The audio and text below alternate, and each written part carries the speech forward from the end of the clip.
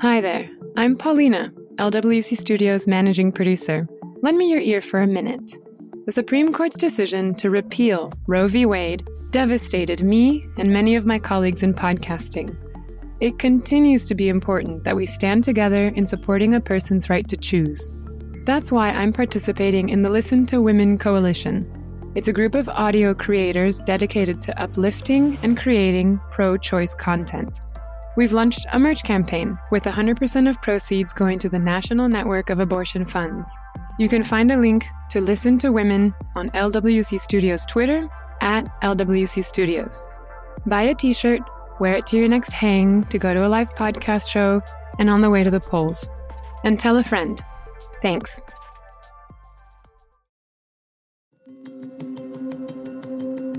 I'm Mitzi Miller, and this is 70 Million.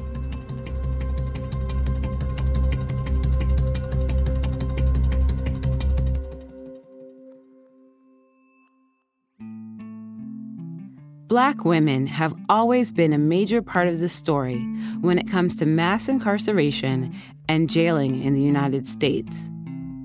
They represent less than 15% of the female population, but make up 29% of the women's incarcerated population. They continue to outpace the rate of incarceration of white women by almost 2 to 1.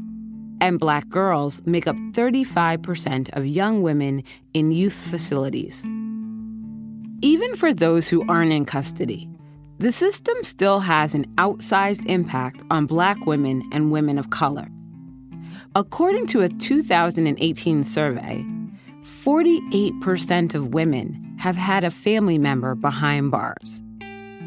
That figure jumps to 64% amongst Black women.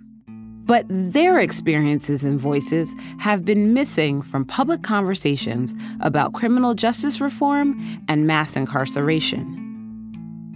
In this episode, we'll meet women working in different segments of the criminal justice system and ask, what happens when Black women are leading the way on policy and reform? Reporter Pamela Kirkland has the story.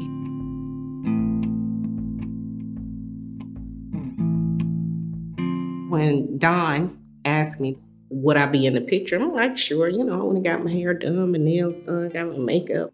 Sheila Rogers thought she was just taking another staff photo in June of 2018. We had no idea that the picture would go around the world. Rogers was the interim police chief for the newly incorporated city of South Fulton, Georgia at the time. The picture that eventually went viral was simple. 8 Black women in a Metro Atlanta courtroom dressed all in black. The police chief dressed in her uniform, with the wood-paneled walls of the courtroom in the background. The city of South Fulton's chief judge, city solicitor, court administrator, public defender, interim police chief, and 3 clerks posed for the photo. An entire criminal justice system just outside Atlanta, run completely by Black women. It struck a chord worldwide. I had a girlfriend, a sorority sister, call and said, one of my friends in Australia called and said, do you know her? Like, yeah, she's my soror. So, yeah, it became to be a phenomenal feeling. I think it was an inspiration and an eye-opener for the rest of the world to say, hey, wait a minute, this can happen. Rogers' daughter was even surprised by the impact the photo had. My daughter Ariel she's 16 or 17, but she had a project at school. And she was sitting in class, and one of the children did a paper on me in that picture. So she couldn't tell me. She was like, that's my mama. So she called me up, and I was in the office, and I'm like, yes. She was like, Mama, I'm at the school. The kids were doing a project, and this one little boy did a project on you. And I told him, you my mama. I said, I'm her mama. For her to see another child, a young Black male, pick me out to do a paper on me, she couldn't wait to tell them that's my mama. All the ladies brought something to the table, a lot of some things. And it was just the right time at the right moment at the beginning of this city and setting the foundation of what we wanted the criminal justice system to look like. What they wanted the criminal justice system to look like. A 2018 brief by the Vera Institute found racial bias among those at the helm of the criminal justice system and across the justice process disadvantages Black people, from prosecutors to judges to juries. Studies show they're more likely to be stopped by the police, detained pre-trial, and sentenced more harshly than white defendants, among other inequities. But things weren't just happening in Metro Atlanta. Just months after the world was talking about what was going on in South Fulton, another group of Black women were getting ready to make history.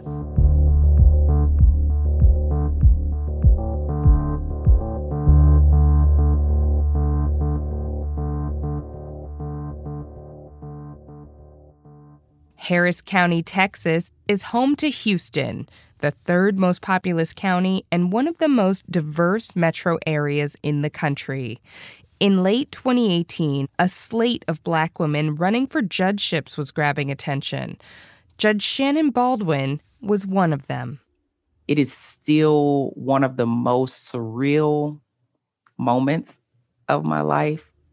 What was meant to be a picture to encourage Houston area voters to turn out for the 2018 election, their Black Girl Magic photo ended up going viral too. From that day moving forward, I understood it was bigger. I'm sure all of us did. We understood it was bigger than us. In 2018, 17 judicial candidates in the county were Black women. 2 judges were running for seats on the State Court of Criminal Appeals, bringing the total number of Black women running for office to 19. The Harris County Democratic Party had brought all of them together for a photo. The moment that we realized that there were 19 of us was just after the primary. And we're in one room. It's tight. It's a lot of people in there. It's hot and everything else. But in that moment was the first time collectively we saw one another. And to look around that room, all of us, maybe no one else did, but all of us recognized this is different. Although Harris County is known for being diverse, that hasn't always been the case on the bench. The Black Girl Magic photo wasn't just different, it was extraordinary. Harris County, notoriously, it only had maybe 1, 2, maximum 3 judges, not even all on the bench at the same time, African-American judges, and even then, 1 male to maybe 2 females, okay? That was it. 17 women went on to win their election. The 2 running for seats on the Criminal Court of Appeals lost, but kept their old seats. And I'm just very, very grateful that the climate was such that an African-American woman could come in and now win under the Democratic Party, because that was nearly unheard of. So here I am. Having spent 20 years practicing as a prosecutor and criminal defense lawyer, Baldwin had worked the majority of her career in the Harris County court system. And for so long, we were just used to a system here in Harris County that was, I would say, systematically unfair. Okay, so not everybody, but systematically it was unfair to the defense completely. And that was something I just no longer wanted to be a part of. And so that meant that either I was going to get in there and change it or continue to sort of follow along. And that, after 20 years, was unacceptable. She realized that the carceral system wasn't going to change unless the judicial branch changed. Prior to this panel of judges, local misdemeanor courts were still largely controlled by Republican judges. None supported changing the cash bail system. By 2018, it had become a major issue in the election. I could have gone along to get along, and it's a lucrative place to be. So the moment that I decided to move was not financially intelligent, but it was morally intelligent. It's what needed to happen because I was sort of sick of it. because you realize if you don't do something about it, you're part of the problem too.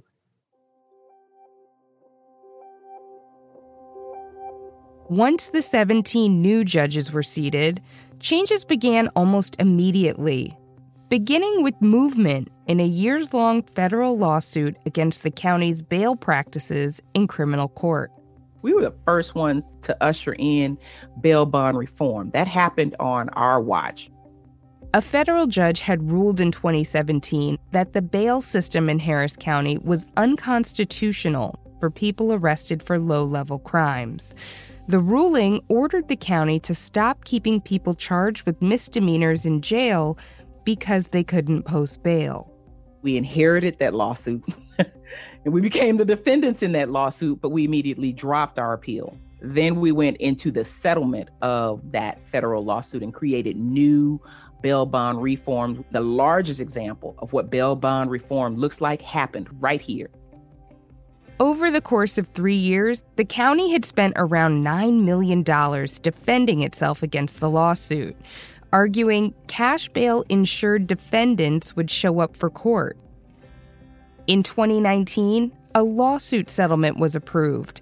It included automatic release on personal recognizance for most misdemeanor violations, meaning they wouldn't have to pay a bail bond in a majority of cases, and an open hours court for those charged with misdemeanors who've missed a court date and need to reschedule a hearing. At the same time, Harris County judges implemented a cite and release program in the county. The program allows those accused of certain crimes to be released with a citation instead of jail time. The settlement of that lawsuit completely overhauled Harris County's misdemeanor bail system. When you talk about criminal justice reform and differences made today, and we've done that in 2.5 years. Baldwin says the reforms have helped keep the jail population down. A report by data science firm January Advisors shows the number of people held pretrial in the Harris County Jail has fluctuated in recent years, but the downward trends haven't been consistent. Still, it's a major change from the county's long-standing hang 'em high approach to justice. With another election cycle on the horizon, Baldwin says she's noticed a change in the candidates running for office in her region. I can see it now in the following elections. Women are far more empowered. And I don't know that that's just us, but we certainly, I think, inspired, at least that's what they tell us, inspired some people to go ahead and jump in and try. So you're seeing a lot more people run at younger ages with less experience, but capable of getting in there and doing a good job.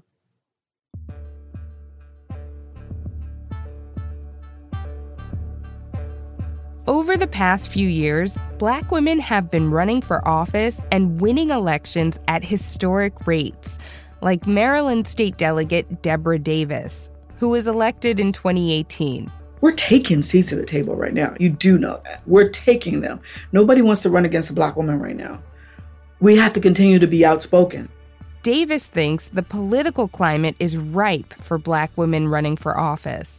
I mean, there's a mandate that we're there. I mean, Stacey Abrams and that whole thing, those are no accidents. Those are no accidents. I think we're needed at all levels. We need it everywhere. Currently, Maryland's Black Caucus is one of the largest in the country with 57 members, almost a third of the General Assembly.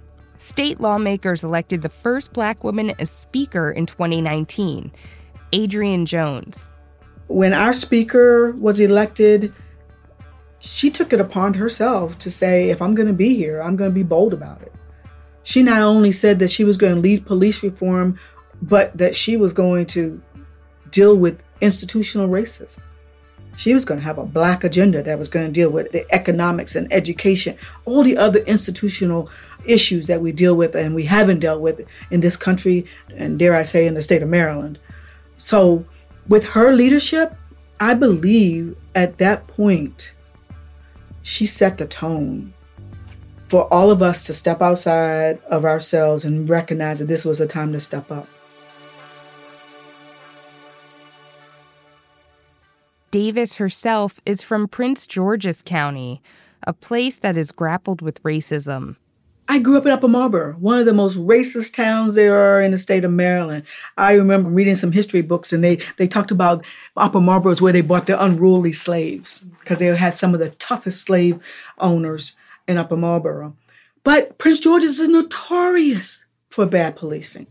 Davis says seeing that injustice in her hometown inspired her to want to take action. I just always knew that I wanted to be the voice of the people who weren't in the room. I always knew that. And we were not in the room, and we kind of still aren't in the room in the way that we should be. The last time the Maryland legislature tried to push police reform was in 2016, after the death of Freddie Gray. Gray died from spinal injuries a week after he was taken into police custody. He had been shackled without a seatbelt as he was transported in a police van. Cell phone video of Gray's arrest sparked protests throughout Baltimore. But even as recently as last year, Davis says police reform wasn't a welcome topic. The session before the last session, I had a use of force bill that didn't get out of the drawer in my committee. But earlier this year, the Maryland legislature successfully pushed through a package of sweeping police reform bills, even with opposition from Republican members and the governor. Davis says she wasn't surprised that it was a coalition of Black women who got police reform done in the face of resistance. There was no room for us to come back with empty-handed. We had a mandate from the citizenry, from everybody, even police officers, even Black police officers were demanding it. And they came to testify to say that we needed reform. So the idea that a small part of the population could cause a stalemate to this reform that we absolutely needed, it just couldn't happen that way. And I took it personally. So am I surprised that Black women led? No. What also helped push the bills forward were the personal stories of Black female legislators who used their own experiences to demand stronger policing statutes. Davis talked about some of the stories members heard in a March work session with her colleagues. Even through the Zoom, her emotions are raw. We heard from hundreds of people saying, help us. Help us. This is what happened to me. This is what happened to my son. We've seen people talk about being wrongly incarcerated for years. I mean, we've seen that. And to sit here and act like anything near the status quo is acceptable hurts. I'm going to stop covering up my pain. It hurts because people are dead. And just because they look like me, I'm telling you, it feels like you don't care because they're brown and Black. She said that she was tired of making it look like she didn't have a personal stake in this legislation, like everything was okay. You have got to know that this hurts, that the idea that people are dying in the streets and you're talking about somebody's job, the idea that somehow somebody's job is worth more than somebody's life is too much. And I'm telling you now that it's too much. And I'm tired of hiding my pain. This hurts. And I started getting emotional. And I told him about my favorite poem that says, if you're silent about your pain, they'll kill you and say you liked it. I'm telling you, I'm tired of dying. I'm tired of my people dying. And we don't like it. While getting this package of bills passed was viewed as a success, Davis realizes the limitations of working within the legislature. Yes, there is more that can be done. Oh my gosh. Can you mandate civility? Can you mandate humanity? Can you mandate those things? America's going to have to do their part too. We can't make a law for everything.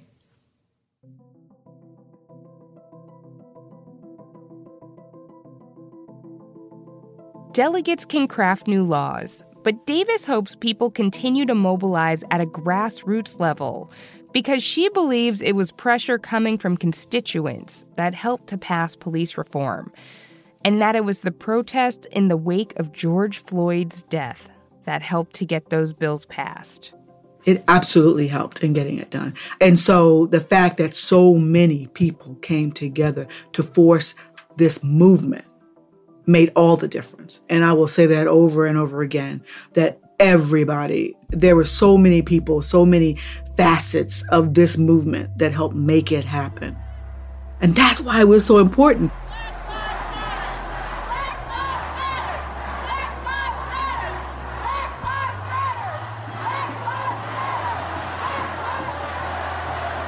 I think the catalyst was George Floyd. Alicia Montero is the type of grassroots activist that Davis is talking about, using her voice on the outside of the criminal justice system to push for change on the inside. I feel like it was a very slow-moving thing for a long time. And very recently, we've had like this explosion. The protesting in response to that was unprecedented. It was worldwide. Montero says she never planned on becoming an activist, but she never knew she had so much knowledge about how the prison system works simply from being so exposed to it. I didn't know that this was where I needed to be until this pandemic broke out. And I just, on instinct, just started doing things, just started moving. You know, when you do something and you feel like either you're good at it or you can definitely learn. And I got that feeling immediately. And then it wasn't very long into the pandemic where I was like, this is what I need to be doing. She says her husband, Anthony, has been in prison for the last 20 years. And she grew up with a father who worked for the prison system. So she found herself in the middle.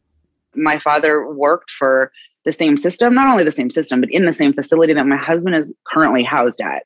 When you think about that, it says a lot. Like we're talking over, a couple of generations here of me being somehow in this system and knowing the system. Alicia was invited to join a program run by the SC Justice Group, a California-based nonprofit led by women with incarcerated loved ones, working to reform the prison system and end mass incarceration. She was skeptical at first. One of the SC sisters inboxed me and started telling me a little bit about the program. I told my husband, I think they're trying to bring me into a cult. I didn't know what was going on. Because this world is normally really isolating, right? So you don't have all of these people around you who are concerned or care. You're just the wife of somebody who's locked up. After a little persuading, Alicia was in. She had seen how the prison system operates and the impact it was having on her family. She wanted to find a way to help other women impacted by the system. It was like one day I woke up and I was like, wow, I'm really good at this and I don't know why. But when something needed to be done, it wasn't like I had to figure out how to do it. I just knew how to do it. And then other people started reaching out because I was good at this thing. And I've never been good at a thing, not like this. So I started helping people and I started realizing that I really enjoyed helping people help themselves, like teach them how to do it. She came on staff as an advocacy fellow at SE in May, leading on reforms to state prison system policy and supporting campaigns to abolish the prison system entirely. She realized that things like researching California carceral policy and outreach to members came naturally to her.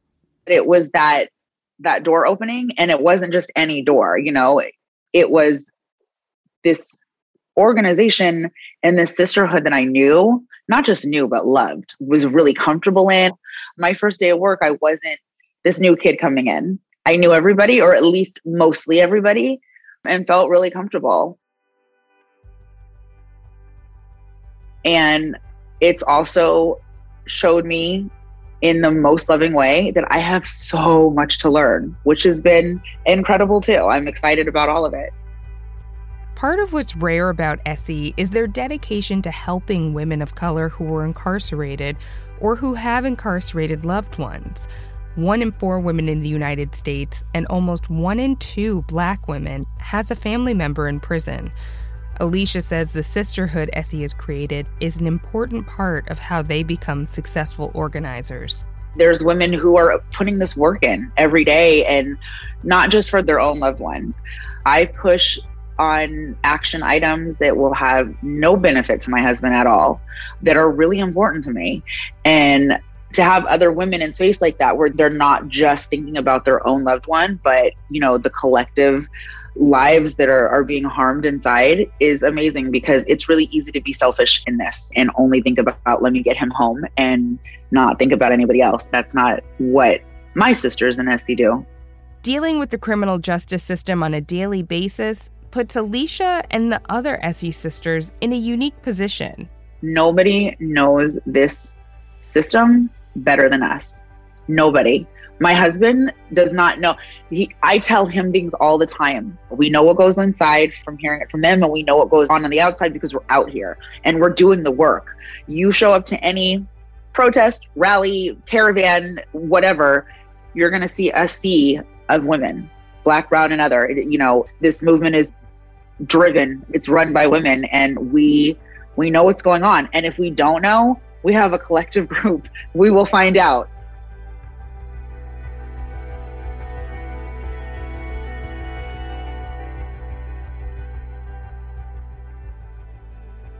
Black women working to impact change in the criminal justice system are representing at all levels.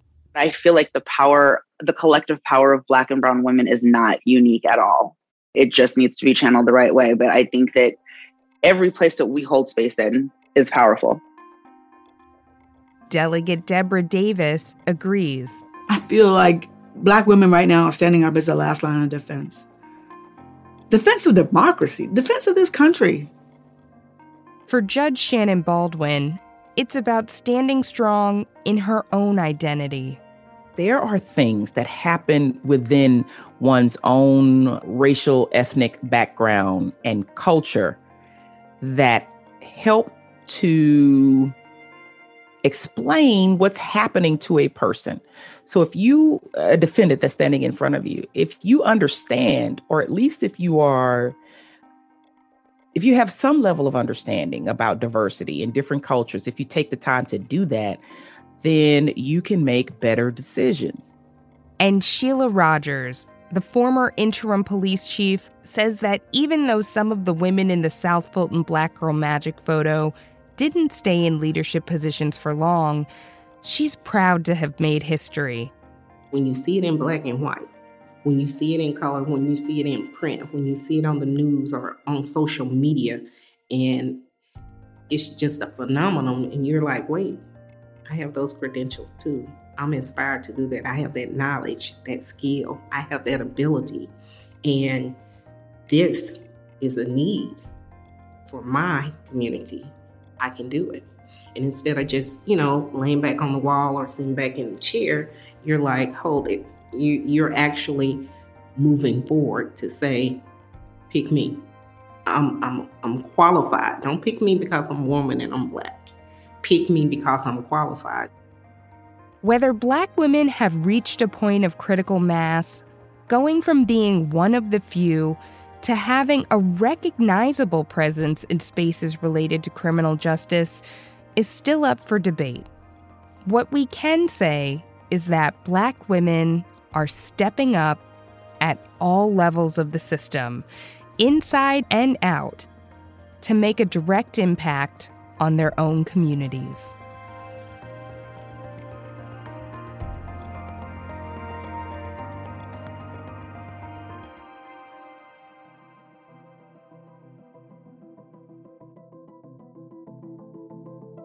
Thanks to Pamela Kirkland for that story.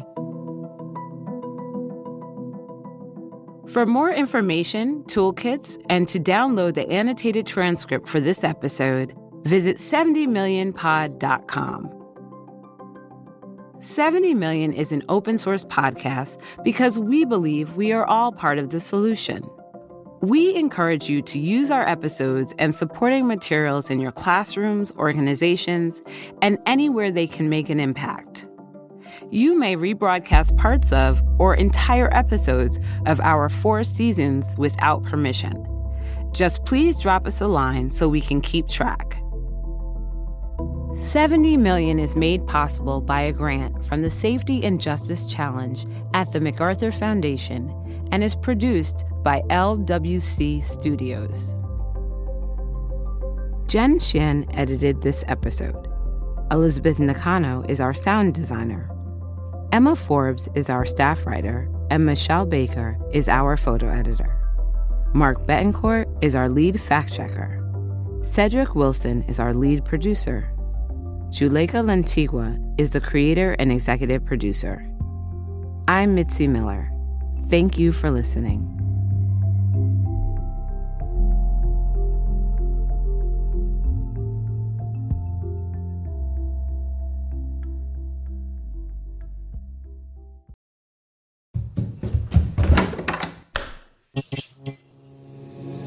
This podcast is part of the Democracy Group.